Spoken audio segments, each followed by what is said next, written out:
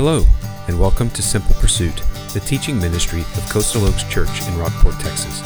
It is our prayer that you will grow in grace and knowledge of our Lord Jesus Christ, and that you will be blessed and challenged as you listen in. Grab your Bible, because here is today's teaching.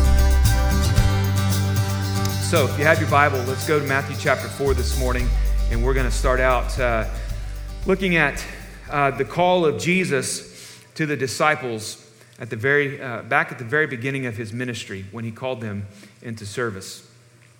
Let me ask you this question as you're turning in your Bibles. What comes to mind when you think about a politician? Don't answer that out loud, please. There are children present. What comes to mind when you think about a politician? What comes to mind when you think of a Trump supporter or a Biden supporter or whoever? I got to finish that one off. What comes to mind when you think of the generation we know as the millennials?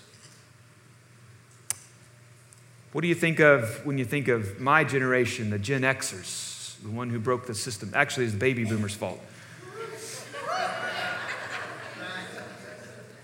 What about the builders' generation? Tom Brokaw, I think it was, called them the Great Generation. Okay, so what do you think about when you hear Dallas Cowboys? Don't answer. I hate to even say this one because I know we got some Missouri and Kansas folk in the room. What about the Chiefs? All right. I could go down the list. Longhorns, Aggies, Bears, oh my. We'll stop. The word Christian, what comes to mind? You probably have some stereotypes. You should do yourself a favor and ask that somewhere outside of the church. We got a guy in the church that'll tell you what he thought of Christians before God encountered him one day and changed his heart toward Christ. It's a very interesting conversation to hear.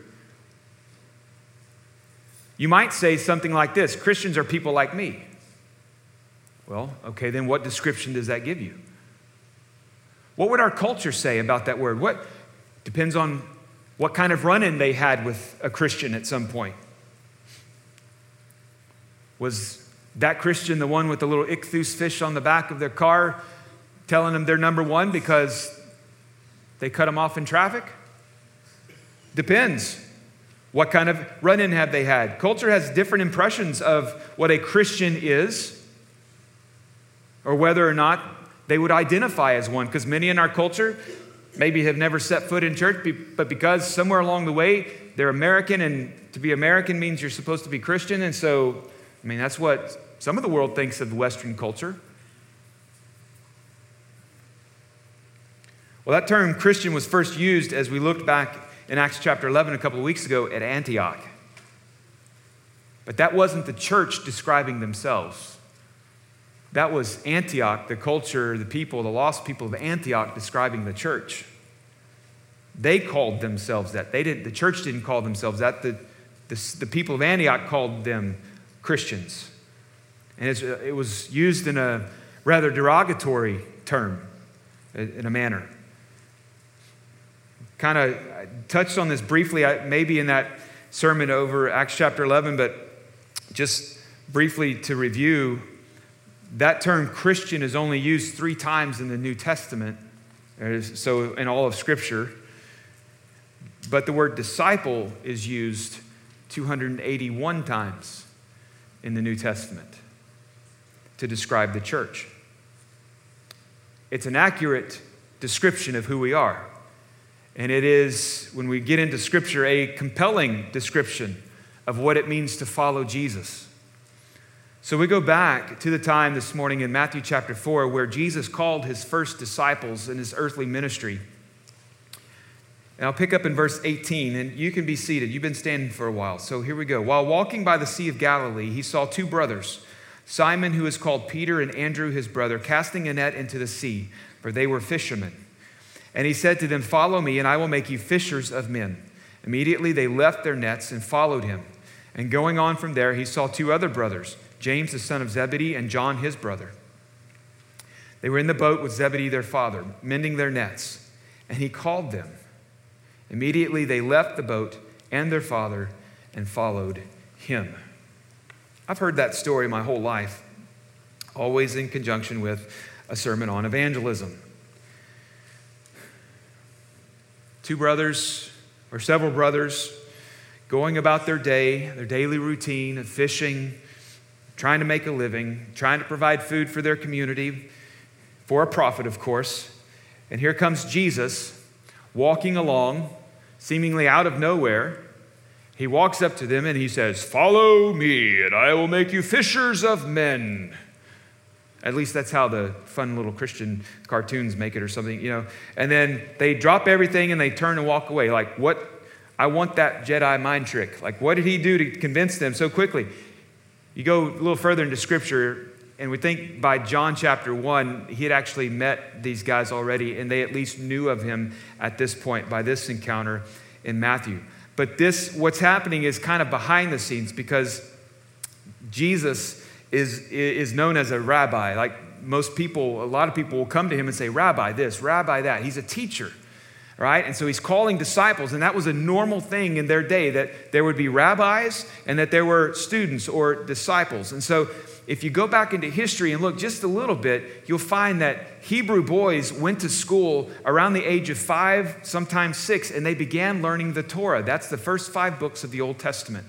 Yeah, even Leviticus, okay? Whew, I made it through Leviticus this year in my reading, but we're through it now. We're into Numbers, but even Numbers, Genesis, Exodus, Leviticus, Numbers, Deuteronomy, the first 5. By age 10, they would have all of those things memorized. Can you believe that?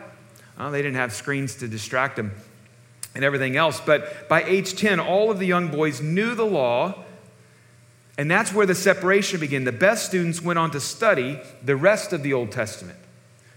The rest of them, if they didn't make the cut, they would return home to work in their family business.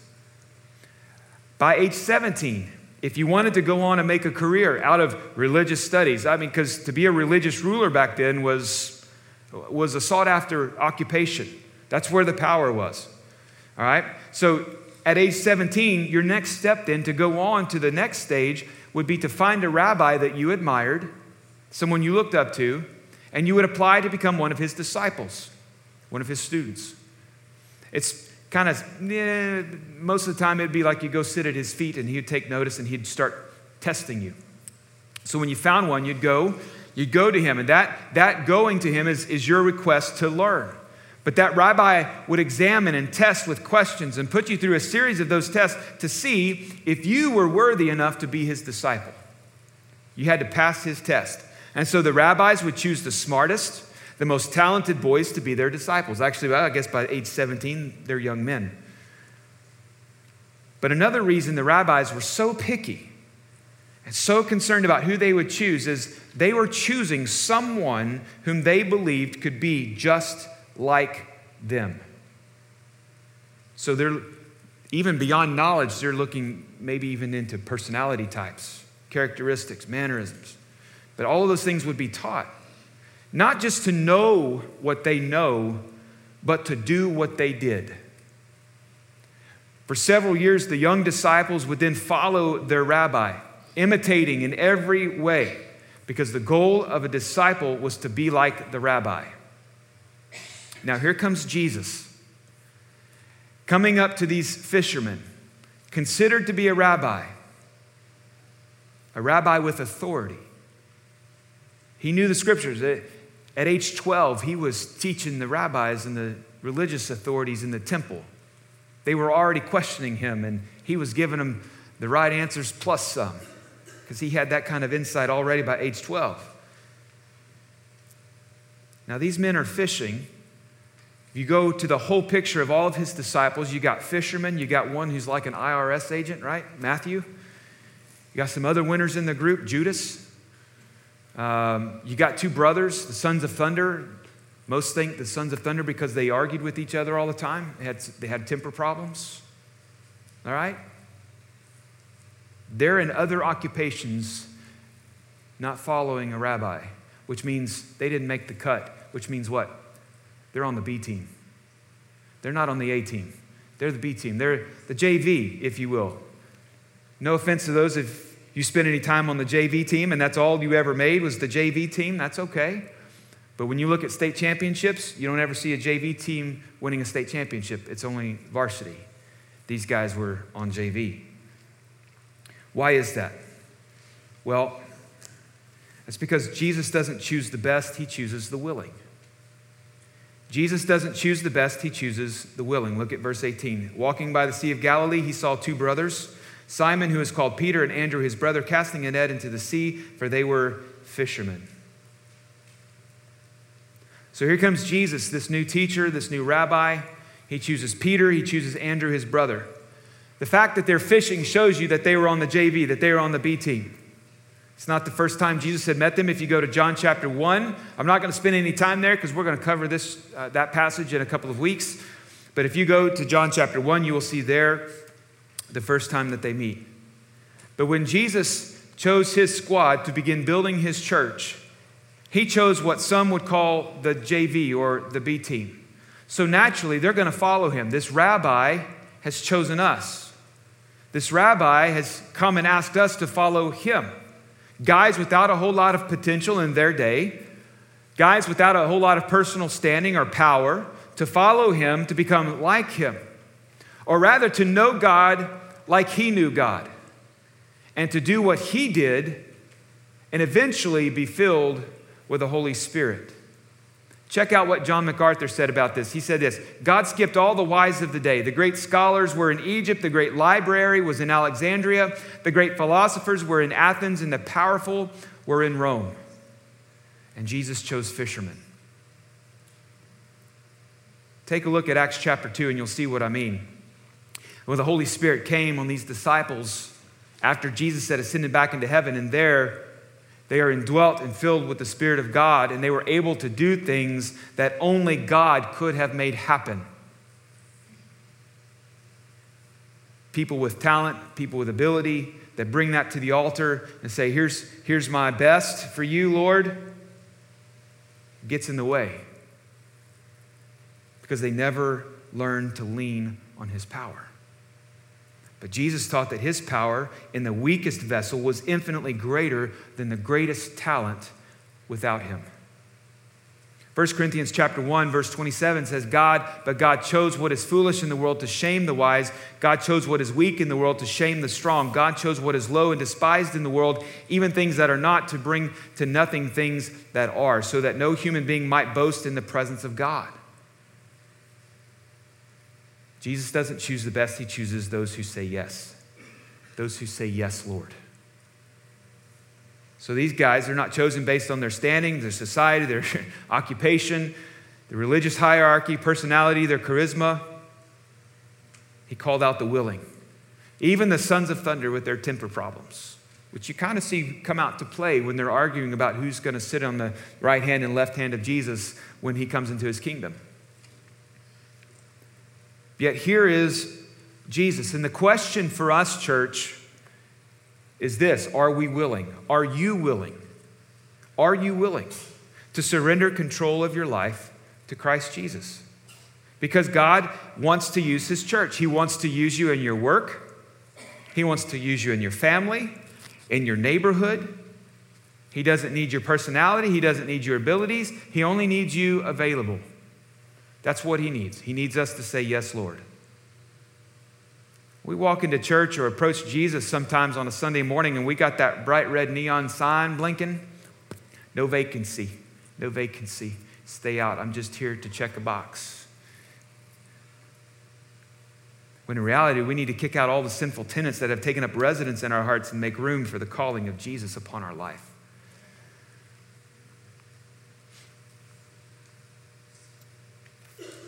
So from time to time, as we look into Scripture, we find these moments where Jesus is moving his disciples forward, and it's, again, not about our abilities for Jesus, but rather it is about availability.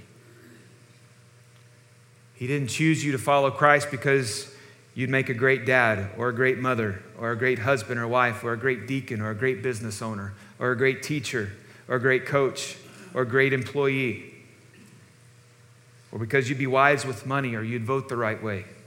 He chose you because he knew you'd be willing, that you'd be a willing tool and instrument that he could work through.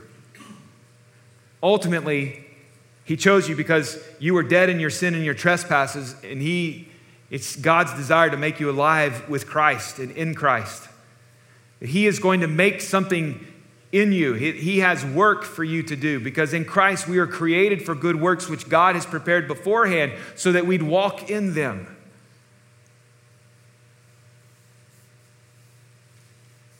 If you go look at Acts chapter 2, here's Peter in Matthew 4, a simple fisherman. By Acts chapter 2, some 3 years later, Peter is now standing preaching the gospel. Having in between all of that denied knowing Christ, having anything to do with Jesus, restored by Jesus, now proclaiming the gospel. Just one of the disciples that day preaching and proclaiming the gospel. The man or woman of God who is totally surrendered to Jesus, that is indwelt by the Holy Spirit, is more powerful and effective than an army of speechwriters for the President of the United States, who apparently is the greatest communicator in the White House today. It is his power at work in you. How available are you? How available are we? Let me include myself in that. Because he still doesn't choose the best. He still chooses those who will say yes. Yes, Lord. We move on in verse 19 to say this, that he chose us, not we him. Look at verse 19. He said to them, "Follow me and I will make you fishers of men." Remember, if you're not at the best in class, as you applied to that rabbi, he would have looked over you or looked beside you or looked around you and looked past you. But if you were the best in class and that rabbi liked what he saw and he liked your answers, then he would choose you back. There's a lot of confidence in that selection process. So if you were struggling in that day, in one of the days of trying to memorize the rest of the Old Testament and learn the books of the law and all the things that come with it and the prophets and all those things, you could look back on that day when that rabbi that you were sitting under selected you and remember, wait a minute, he saw something in me and he chose me. He came seeking. Jesus came seeking these men when they weren't even looking. We don't come to Jesus telling him what we think is best for our lives and what we can do for him. When we tell God what we can do for him, we remain in control of our future and our own plans. But when you totally surrender to Jesus, there's no more telling Jesus what you're going to do or what you can do or what you're good at. It's about service and surrender. And Jesus reminded his disciples of that in John 15:16. Listen, he said, "You did not choose me, but I chose you and appointed you that you should go and bear fruit, and that your fruit should abide, so that whatever you ask the Father in my name, he may give it to you." So if you're in Christ, Ephesians 1 says that this is the way that God chose to save people and make us his disciples. He chose us in Christ. He chose that it would happen in Christ. And that he chose these men to walk with him through ministry for 3 years. And then on the day of Pentecost to be the ones that would preach the gospel. And then as the gospel was preached and thousands came to Christ that day, that they would be disciple makers. And then as persecution came, the church would spread out all over the world. Even today, we still know that there are people groups who have not ever heard the gospel. They're not engaged. They're not reached. So it is still on us today that the church is called to surrender. The church is chosen. He has a plan and a purpose for his church, and that is to be disciple makers, that he will pursue his purposes in the church. Friends, if you are in Christ and you're in the church and you are a disciple of Jesus, he is pursuing that purpose in you. He is calling you to that purpose today. We're not promised a comfortable life. We're not promised just because we follow Jesus, everything's going to work out. My family knows that full well the last 2 weeks. But we get a curveball, and life smacks you down, and you feel like you're up against the ropes with nowhere to turn. You remember his promise. You remember his promise that he who calls you is faithful. He will surely do it. Do what? He will make you into a disciple maker. He will call you, and he will see it to completion, the work that he started in you in Jesus Christ, Philippians 1:6.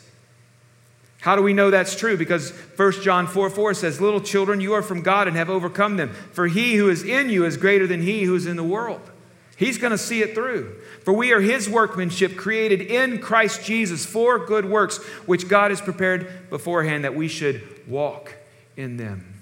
However many days we have, we walk in those works. What is our primary calling as the church? Our primary calling is to do what exactly Jesus said here. Follow me and I will make you fishers of men. Our primary calling is to be with him. To say, yes, Lord. Yes, Lord, I will be with you. He said, follow me. He didn't tell them where they were going. He didn't tell them how long they would be gone. Would they have gone if they ultimately knew where it would take them?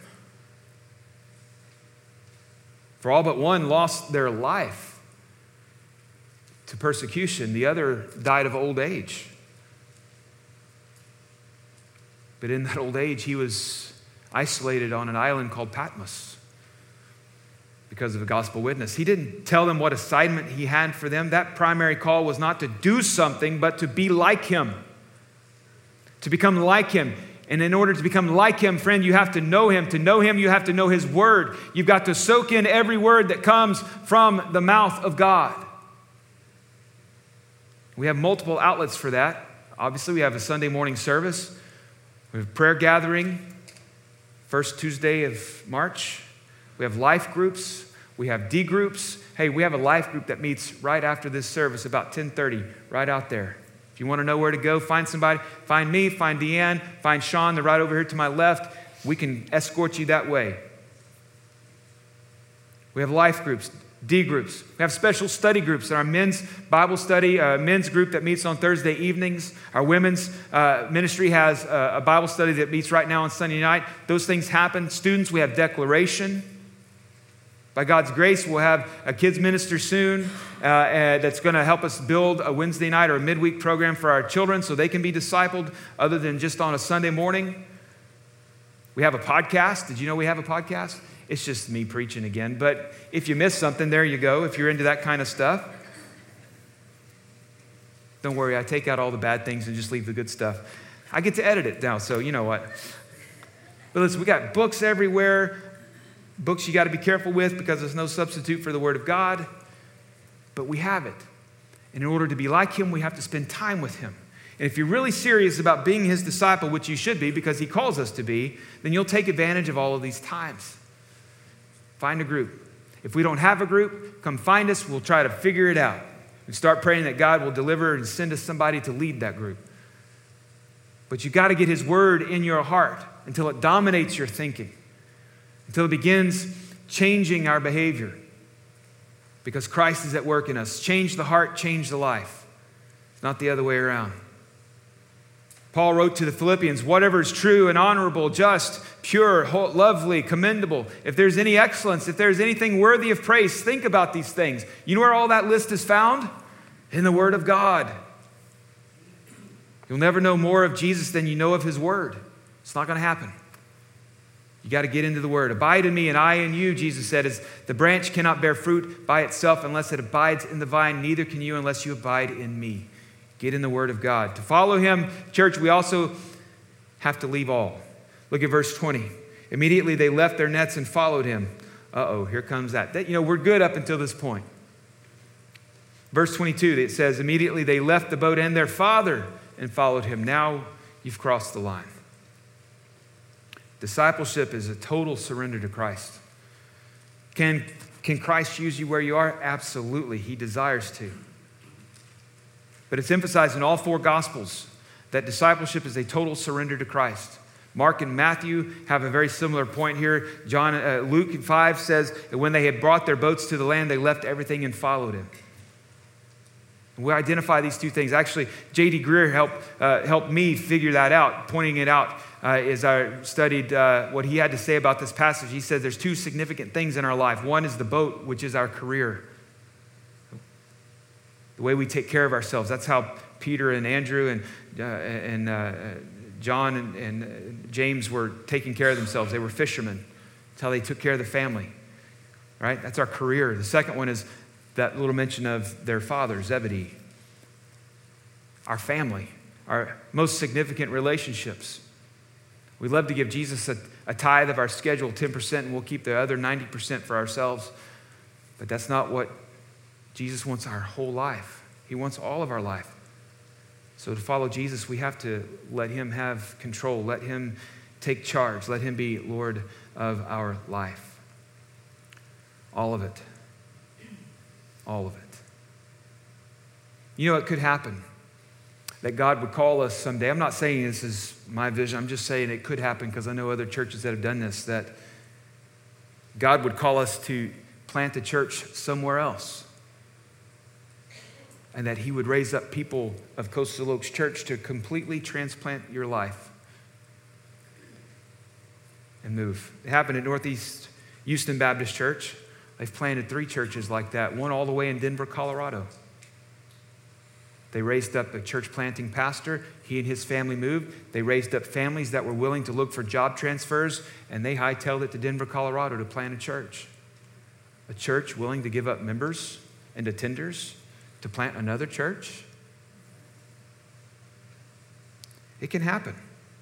It can happen that you think, I made it to retirement. And yet then God calls you to Mission Service Corps to go spend some of your retirement years serving him on the mission field. To go through the International Mission Board, to serve 2, 3, 4, 5, however long of a stint overseas, helping to reach unreached people groups, helping to engage the lost. Listen, don't limit God with your I don't want tos or I can'ts. It didn't work well for Israel. It won't work well for the church. That's why, yes, Lord, is so important. The willing. In your business, God will not call you to cut corners. He will call you to be a graceful and merciful boss, to honor Jesus as if you're working for him and not working for man. Jesus calls, meaning that everything else falls away.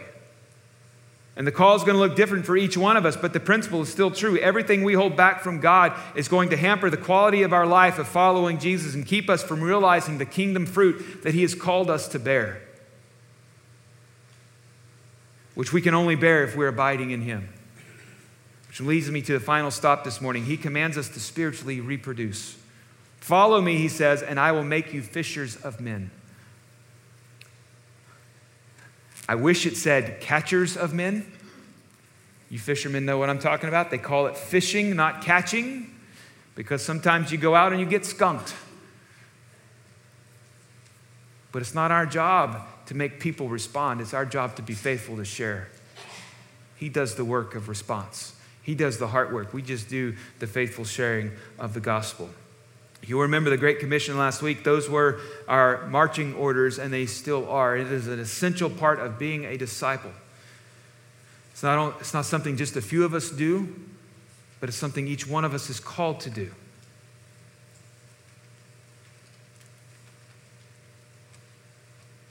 And the fruit is the marker. He never said how much fruit. He just said you'll bear fruit. If we abide in him, we'll bear fruit. I'm reminded of the parable of the talents, right? One servant got 5, one servant got 2, one servant got 1. The one that had 5, the servant that had 5, took that 5, got 5 more. Master, here's 10. The servant that got 2, took that 2, got 2 more, worked for 2 more. Master, here's 4. The servant that had 1, he was lazy and thought he knew his master as well as the others, thought him to be harsh and cruel and mean. And so for safekeeping, he just buried his in the ground. Didn't do anything with it. Master came back and said, I knew you to be harsh and cruel and mean. And well, I was afraid, here, 1. He was lazy and wicked, and he got cast out. It doesn't matter if you got 5 or 2 or 1. My Father, Jesus said, is glorified that you bear much fruit and so prove to be my disciples. If you're following Jesus, then the glory of God is your primary concern. And the heartbeat of Coastal Oaks Church going forward, we've got to have his glory as our primary concern. Everything we do, it cannot be for show. It cannot be for performance. What you see on the stage with the choir or the praise team, they're not up here to perform for you. Now, some of them may say that, but they're wrong. If you hear them say that, tell me. We'll go have words at our next practice and make them do some push-ups. But it's not for show. This is for the glory of God. This is so we worship him for all that he deserves. The church is God's method. We are his tool. And we want to become more like Jesus. I want you to become more like Jesus this year. And disciple making is simply teaching someone how to follow Jesus. Just teach them how to follow Jesus as you follow Jesus with the help of the Holy Spirit. So we come to the ask this morning. And I'm going to ask you to identify your one. Who is the one person God is going to lay on your heart or is laying on your heart to share these words, that you would become a fisher of men, that you share the words of the gospel with? Could you imagine what it would look like if every one of us here this morning asked God, God, give me one person I could bring to Jesus?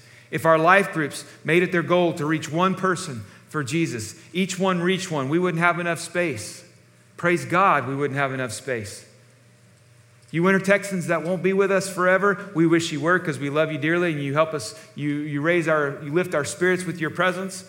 But if you took this back where you're going, or maybe your church has already been through this kind of theme, praise God, take it back with you. Go reach the one where you are.